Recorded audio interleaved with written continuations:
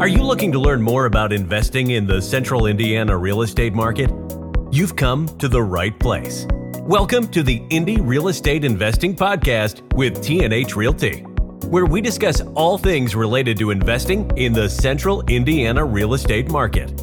Thank you for listening and enjoy the show. Hello, everyone, and welcome to another episode of the Indy Real Estate Investing Podcast. I'm your host, Jeremy Tallman with T&H Realty. We are a residential property management company that services the Central Indiana market. Today's guest is Ted King. Ted is the owner of Goosehead Insurance Agency here in beautiful Carmel, Indiana. Welcome to the show, Ted. Yeah, thanks for having me. Yeah, I appreciate you being here. You know, last month, Ted, on our podcast, we did the mortgage person. So this month, I thought it kind of made sense to bring on another piece of the pie as far as what investors need, as they're getting into real estate, and that's the insurance person. So insurance isn't necessarily a real exciting topic, but at the same time, at the same time, it's a really, really important topic. You know, insurance is, people think of it as an expense, but until they need that, they have that claim, and that's why you have it. So talk a little bit about your background, kind of where you grew up, just so people have a sense of who you are. Yeah. Well, I'm originally from Raleigh, North Carolina, and I had a different upbringing, I think, than most people I meet. I'm an inner city kid. I was a minority, where I grew up, and my parents were older. My dad was 48. My mom was 38 when I was born, and we didn't have a whole lot. Went to middle school, high school, time for college. I went to work full time and put myself through community college, and then did transfer in, got a 4-year degree.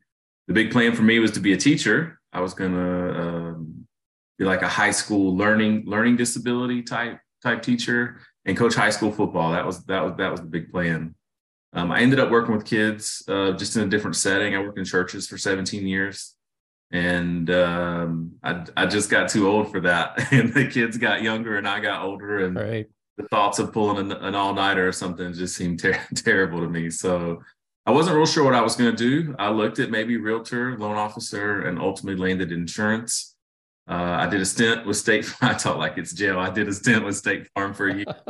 And quickly figured out I didn't want to go the captive model.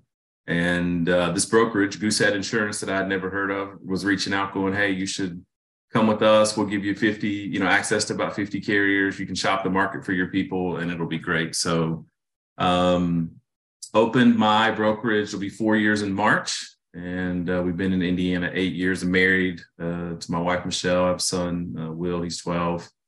And we love it here. It's great.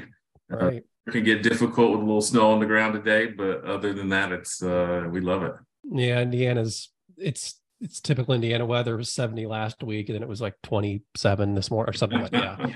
And we had snow over the weekend. Yeah. So just I think a fine point there. You work for State Farm. So if you go to State Farm and you take policies for State Farm, you're getting State Farm's policy. If you work with a State Farm rep, you're going to get a State Farm policy. You're a broker. You just want to break that down just real quickly, the difference there? Yeah. So I actually, as far as I can tell with the other insurance people I sort of network with, I think I'm the largest broker in Indiana. Not that I have the most number of clients, but I think I have access to the most number of companies, and we have 50 here in Indiana. So essentially I get people's information and I just go shopping for them. Mm-hmm. If they have someone they want me to stay away from, they go, oh, well, we hate Nationwide or Allstate or whoever. Then I won't get quotes from them. But, or if there's someone they really want, quotes from, I'll make sure that we get those. But my system is set up where it will pull back rates from all 50 companies. And we just look at the top of the list, usually top 2 or 3, or maybe, close. And we jump in those carriers and get them quoted out and figure out which one has the best fit. Yeah. Just in full disclosure, we moved over, right? We moved over all of our properties, like Scott and my properties, our individual investments, to you a while back because we were with a large company as well. And it you just beat them. I mean, the reality is, and So that to have 50 different companies at your disposal gives your clients a lot of different, I guess, a competitive advantage that you provide them. So that's pretty neat. Well, the way I think about it is, you're right. No one wants to talk about insurance, right? It's boring. It's something you have to have, and we try to make it easy, right? Because we can shop the market. You don't have to call 10 different places to get quotes. We do that for you. And then we try to build a relationship over time, because we're not stuck with one carrier. So if we start with a nationwide or Travelers and the rates get terrible, like, we fire them, and right. other companies that will take them, and we'll have good rates. Right. Okay. Well, I appreciate you kind of setting that stage. So let's get into this a little bit. If I'm a new investor and I get my property under contract, I need to start in, you're the agent. If you have a real estate agent, they're should advise you, or you should probably know that you need to go find some insurance before you close that property. So tell me what the conversation is going to look like from your standpoint, what kind of coverages I need, what you recommend, and just kind of give me the elevator pitch from the standpoint with a new investor. Yeah, sure. So first, we try to figure out what they're going to do with the property. Is this going to be sort of like a vacant rehab for a bit, and then they're going to put tenants in it? Or are they going to sell it? Or maybe it's rent ready and they buy it maybe with tenants in there, because those are two separate types of policies. And so let's say we figure out it's going to be vacant for a while, more than 60 days. There's a specialty type of insurance they need that allows for vacancy, especially if they're doing rehab. And by rehab, it can be cosmetic. It could be, floors and a bathroom and a kitchen or whatever. The differences really come in there when it's like foundation work or moving like a load-bearing walls or an addition. That's a little bit different. But generally, it's, if it is going to be vacant and they're going to either flip it or put tenants in it, cosmetic rehab. And that's a specialty type of insurance that you need. The State Farms and Nationwide and Travelers of the world don't do that type of insurance. I do see that sometimes. People come to me, I have a quote for State Farm for this. And I go, well, it's different. That's for a tenant occupied rehab ready property. What you're doing is different, and that won't cover you. So once we figure out what they're going to do with it, then that tells us sort of what to do. So the first one, those vacant policies are typically actual cash value policies, and they're short term. They're not a great policy, and you don't want to stay in them long term. Occasionally, I'll see someone with a buy and hold portfolio that has a bunch of actual cash value policies that are meant for sort of vacant, and the coverages are bad. They're usually more expensive, and you don't want to stay in those very long, because if something bad happens, you're not going to get as much out of that policy as you would think. Mm-hmm. Okay. So that makes sense. I mean, because if you're a flipper, then you got to get into a different product than if you're someone that's going to buy and hold and rent that policy, or rent the property rather. So something that we're seeing just because of our market right now, and we used to see this, used to be the main source of our business, is what we call the reluctant landlord, right? So it's someone that has built a house or has bought another house and can't sell their personal residence. And, back in between 2007, 2013, 14, there were a whole lot of those people. But the last 7-8 years, everyone could sell their house. But our market is changing, and it's slowly becoming I don't think slowly, I think it's quickly becoming a buyer's market. So if I have my personal residence, and maybe I'm doing it intentionally, we do have people that say, look, I'm buying another home, but I want to rent my home. And because I want to do that, I want to be a landlord.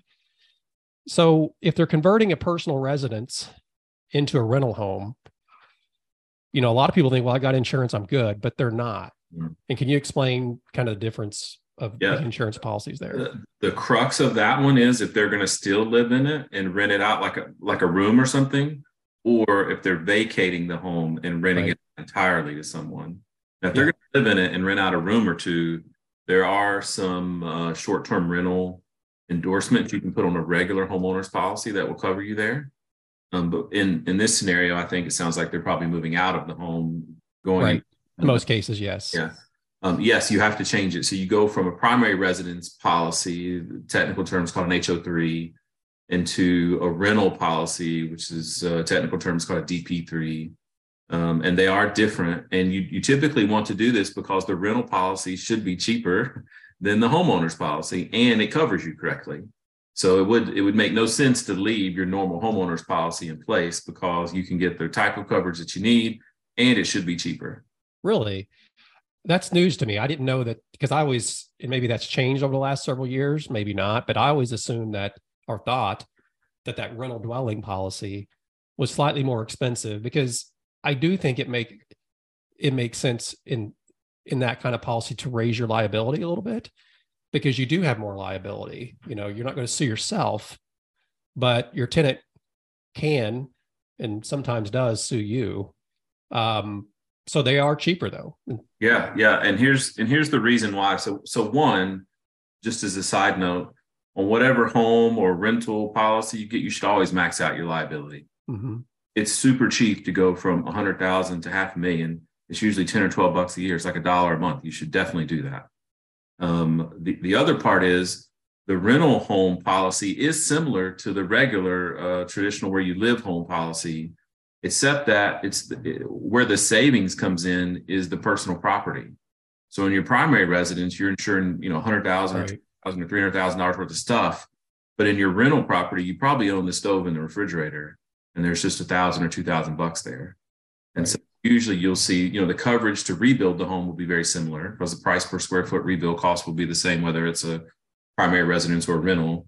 But the cost savings should come in that personal property space, where you go from a couple $100,000 in coverage to a couple of thousand in coverage, unless you're going to Airbnb it and you're furnishing it. Right. Okay. Well, that's good to know. I learned something today. I like that. So along with that, I wanted to talk about renters insurance as well. We being T&H, we require it. It's part of our resident benefits package. It's built in, because trust me, it's been very valuable over the years of, small kitchen fires to big fires to whatever. Tenants are insured, and if it's their issue, if they're responsible, that renters insurance is going to pick it up. So what do you advise people as far as renters insurance goes? I'm assuming you sell it or offer it, but do you have that conversation with landlords, or do you kind of let them bring that up to you? Oh, 100%. So I'm a landlord as well. I've got a couple of doors over in Lawrence, and you can't technically pay for their renters insurance, but you can give a discount on the rent, and that's what I do. Mm-hmm. Like, you bring me a paid in full, renters insurance policy for the year. We'll knock, whatever it is, $10-15 a month off the rent to make sure that's there, because it's the first line of defense. So if your tenant knocks over the candle that sets your place on fire, if they've got renters insurance with enough liability, that's what's going to take care of it. Right. And it doesn't go against your policy. It doesn't affect your insurance rates. Claims stay with you for 5 years. And so if you have to file a claim on your insurance, even though it's the other person's fault, the rates are going to go up, and you're going to eat that. Not only the deductible, but the claim's going to follow you for 5 years and make your rates worse. Right. And, at the end of the day, it protects the tenant too, because they have, if there's a fire that's maybe not their problem, or maybe it is their problem, but their personal belongings can be covered in case of theft. And then, I know the devil's in the details with these renters policies, because sometimes the house becomes uninhabitable. Then they have some, I can't think of the term. I'm sure you know it, but loss of use. Yeah, loss of use, and they can go and get a hotel that's paid for. So it really protects everyone. Something else I just learned, you said you as a landlord, you cannot pay for that. Is that what you're saying? You're not supposed to. I mean, people, but you're not supposed to. Right. Yeah, we don't. When we used to just require it, and there'd be all this difficult auditing, because, theoretically you can buy renter's insurance policy one day and cancel it the next after move in. We monitor that now. It's all, again, built into our resident benefits package that the tenant pays for. But it's just kind of a no-brainer for a landlord to make sure that that's required. So, okay, let's switch gears just for a minute here, because you went over the occupied properties, unoccupied properties, talk about some renters insurance. So something I wanted to kind of talk to you a little bit about today is that the Indy market, really the whole country, has seen a big rise in values of real estate. And That's all real estate, whether it's owner occupied or rental properties, everything's gone up. And so a person that came to you or started a policy, let's say 7 years ago, and they still have that same policy, it's probably time to reevaluate that, right? Because I think we're seeing, and I read a headline recently that America is very underinsured rather, on their real estate. So talk about that and how that's affected your business and conversations you've had with landlords. Yeah, really, this came to mind for me during the height of COVID, and Trump lumber's triple the rate. Labor is more expensive, and you started seeing the cost for new home builds going up, and you start going, man, if some of these policies, if that house burns down, like there's no way they're going to rebuild it. Mm-hmm. And so you should always keep an eye on that. We insure against the right? We always are, there's a tornado or a fire. If we can cover that, we can cover your roof that gets blown off, right? Or a burst pipe. So we always insure against the worst things.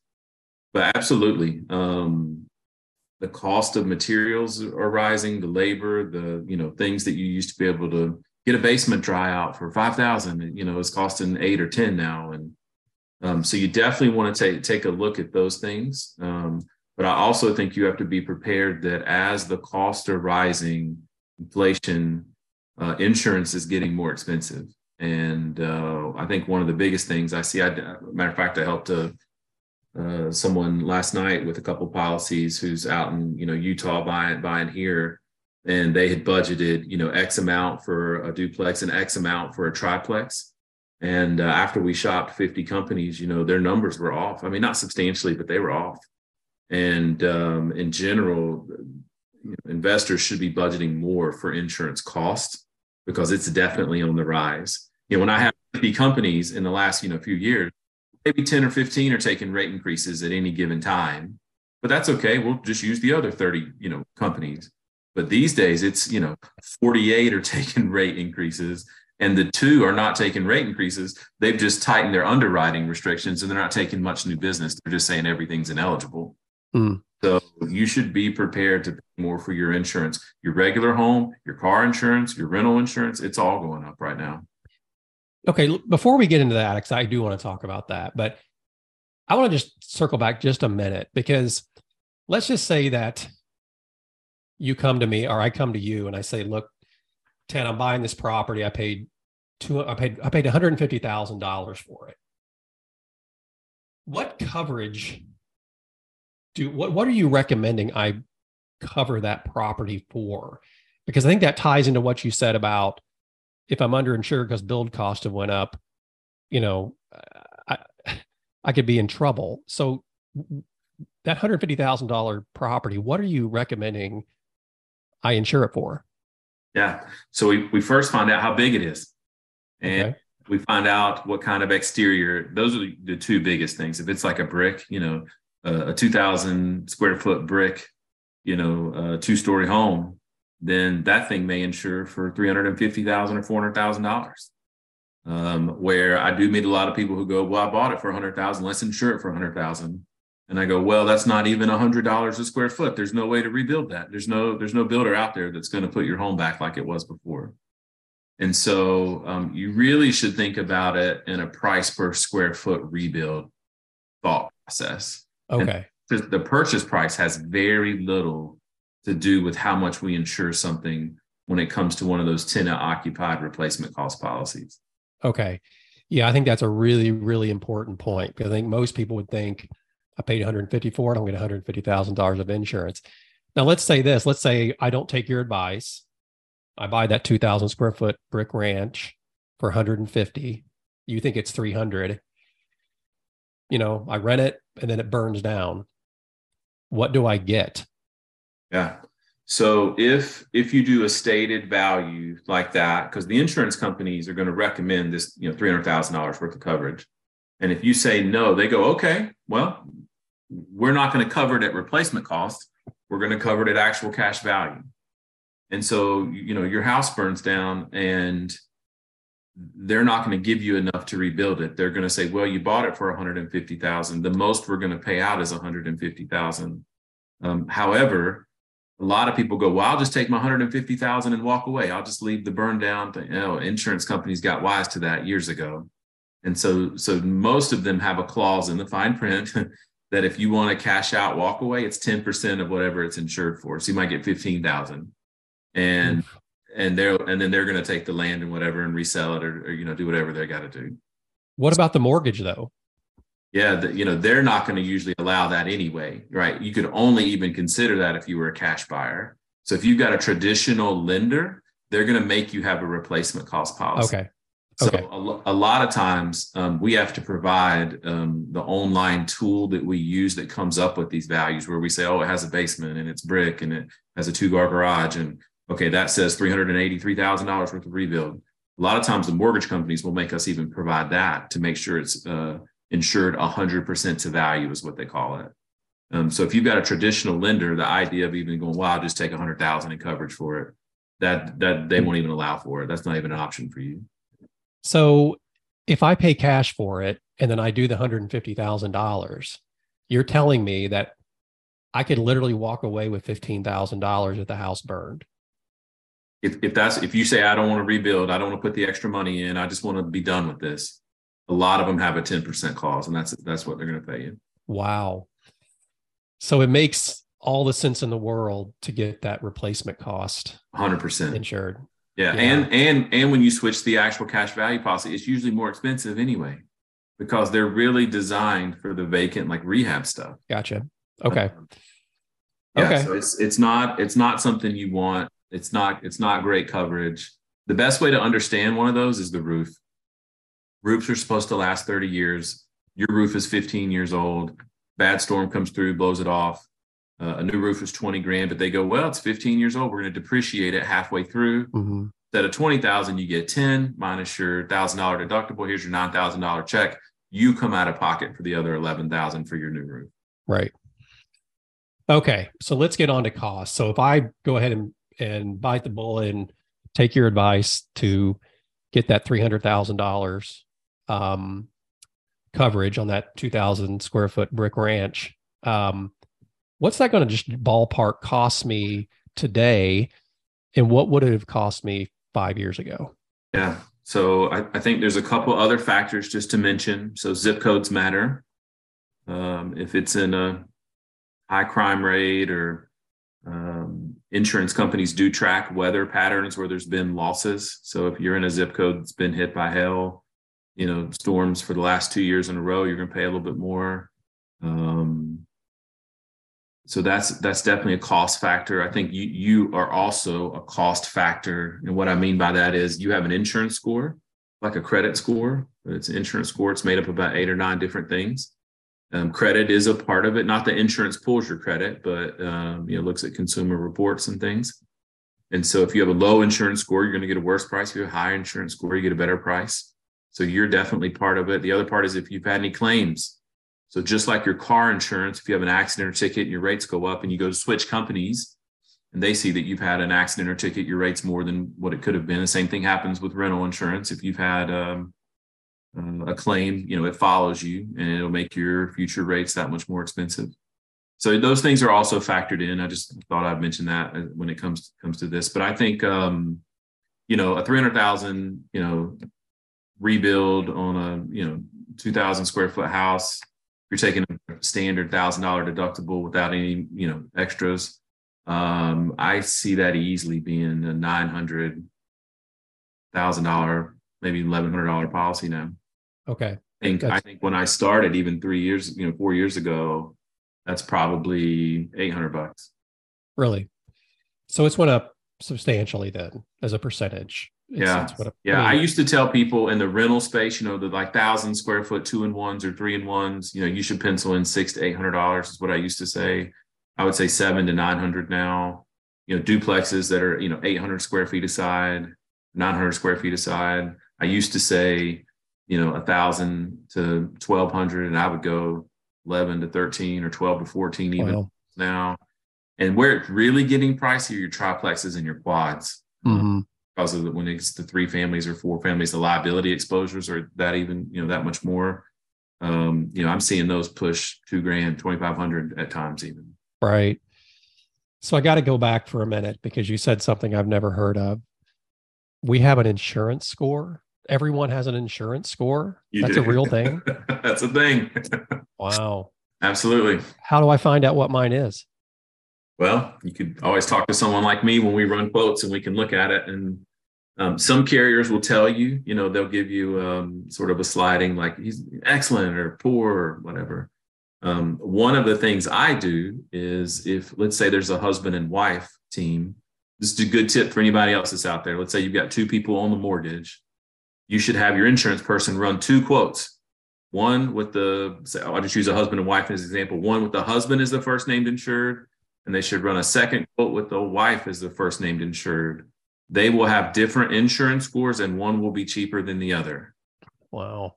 So they're actually numeric scores, like between what? What's the range? Do you know? Yeah, I think it's akin to like a credit score. Okay. I think you see 700 plus, 750 plus, those kinds of things. Okay. Yeah. Wow. I never knew that. So my car insurance is my name's first, but our house insurance, my wife's name's first. She was $400 cheaper on our house insurance than with my name first. What'd you do? Nothing. I don't know. It just is. Yeah. Wow. That's crazy. Okay. Another topic I want to go over, something that I think is really important for investors as they start to amass some wealth and amass some properties. They become bigger targets, and lawyers love people with money. They love going after people with money. They love going after companies with money. And I want to talk about umbrella policies, to where it's just do you want to explain that? And I guess, again, conversations you have with investors about whether they need one or not. Yeah, for sure. We recommend them highly. They're not super expensive to get, anywhere from $1 million to $5 million extra worth of liability coverage. So an umbrella does exactly sort of what you would think, right? You open an umbrella, it goes up over top. Well, in an insurance world, it goes up over top of your home, maybe your auto, and then you have all your rental policies. And then there's this extra layer of protection that if something really bad happens, a fire or a bad car wreck or whatever, someone's really injured, and that underlying liability limit is not enough. So at that point, they're turning to you and say, hey, this $2 million problem happened and your thing's paying out $500,000. So we need you to settle up the other $1.5 million. This is where your umbrella policy comes in and pays more. So not only does it pay medical, right, if someone's hurt or injured, but an umbrella is a little bit different in that it will pay typically court costs, awardings and settlements, any sort of like lawyer fees, or court costs.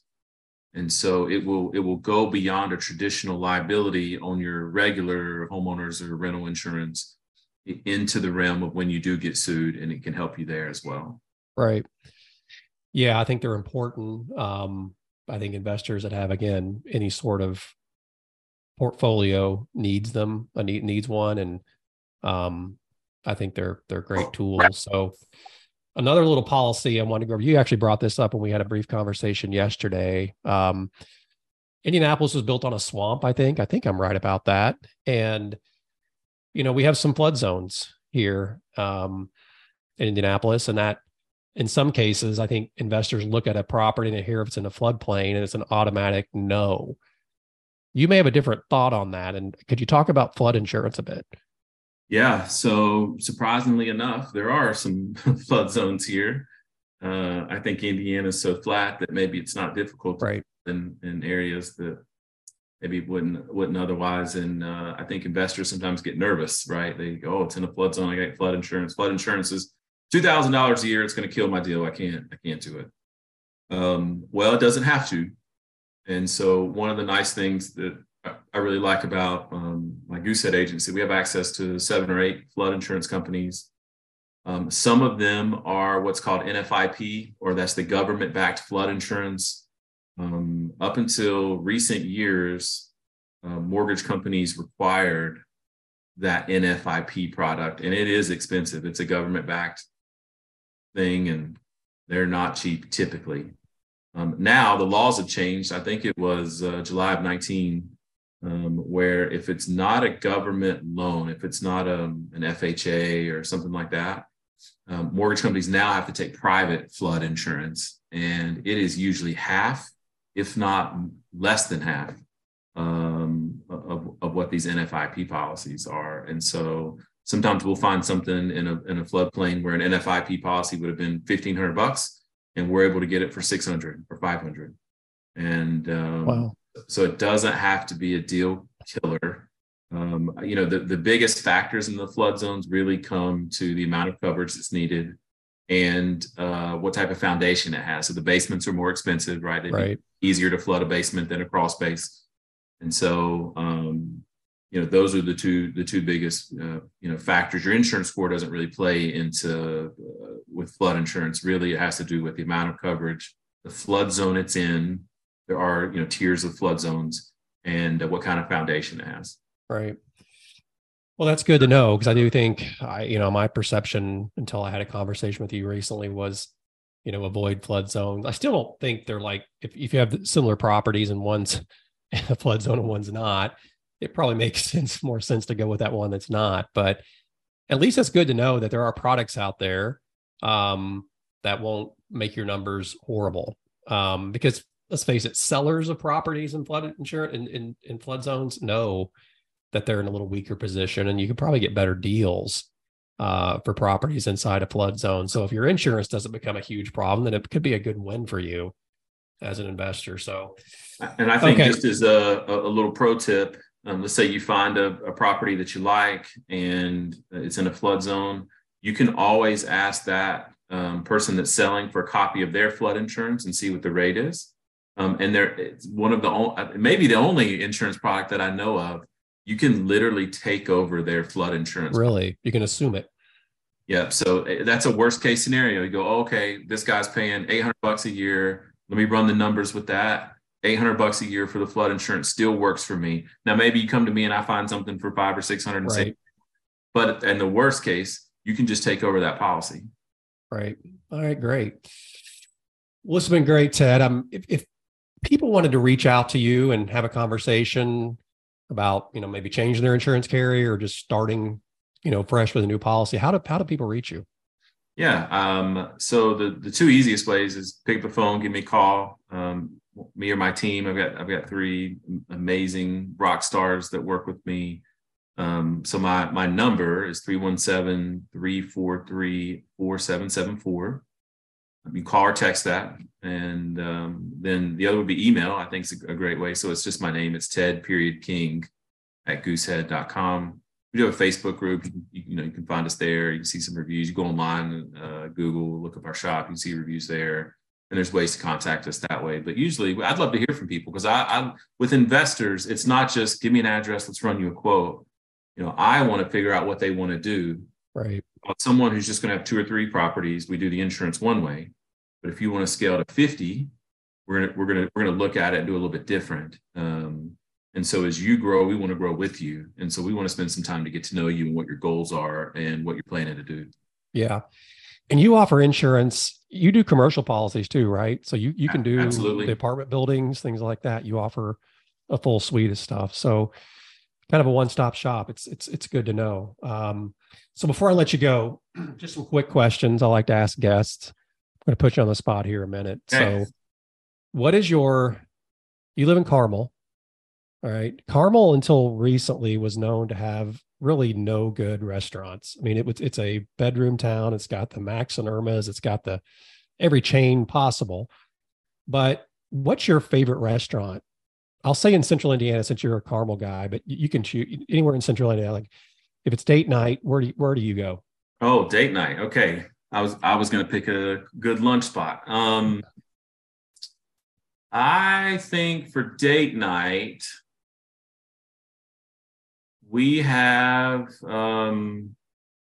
actually the theater that does the food and the movie. Oh, the Beef and Boards? That place is great, and there's another one that does where you can eat and watch a movie all in the same spot. And we recently went there and checked it out. It was somewhere in Carmel, and that was cool. We kind of do two things at once, and Right. And they show some odd movies too, like stuff maybe that's not new. Some of the the older stuff, and we really like that. Because Beef and Boards is like live performance.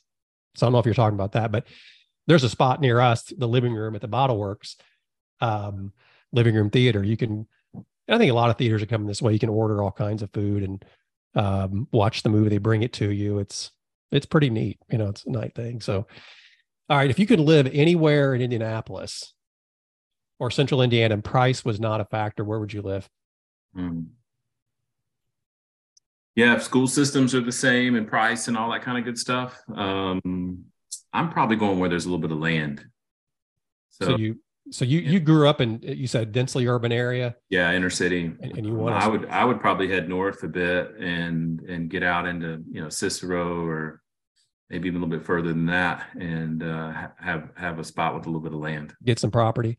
Yeah. It's funny, I guess, we maybe have some bad memories of our childhood. I grew up on more acreage than, I think our property was 124 acres, I think I grew up on. So we had no neighbors. It was in the middle of nowhere. And now I live in the city. Isn't that funny? Like how we kind of flipped there. I guess maybe our childhood has scarred us, and we want to live in different places. But I get the idea of it. It's just a lot to maintain. I'll say that, to live in a property like that with a lot of land, and there's more upkeep. But all right, Ted. Well, hey, thanks for joining me. It's been great chatting with you.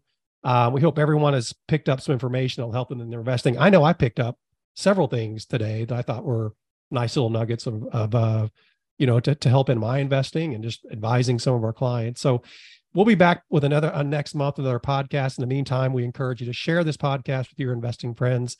Leave us a review and don't hesitate to reach out to us with any questions. Until next time, thanks so much for listening, and please stay invested in your investment.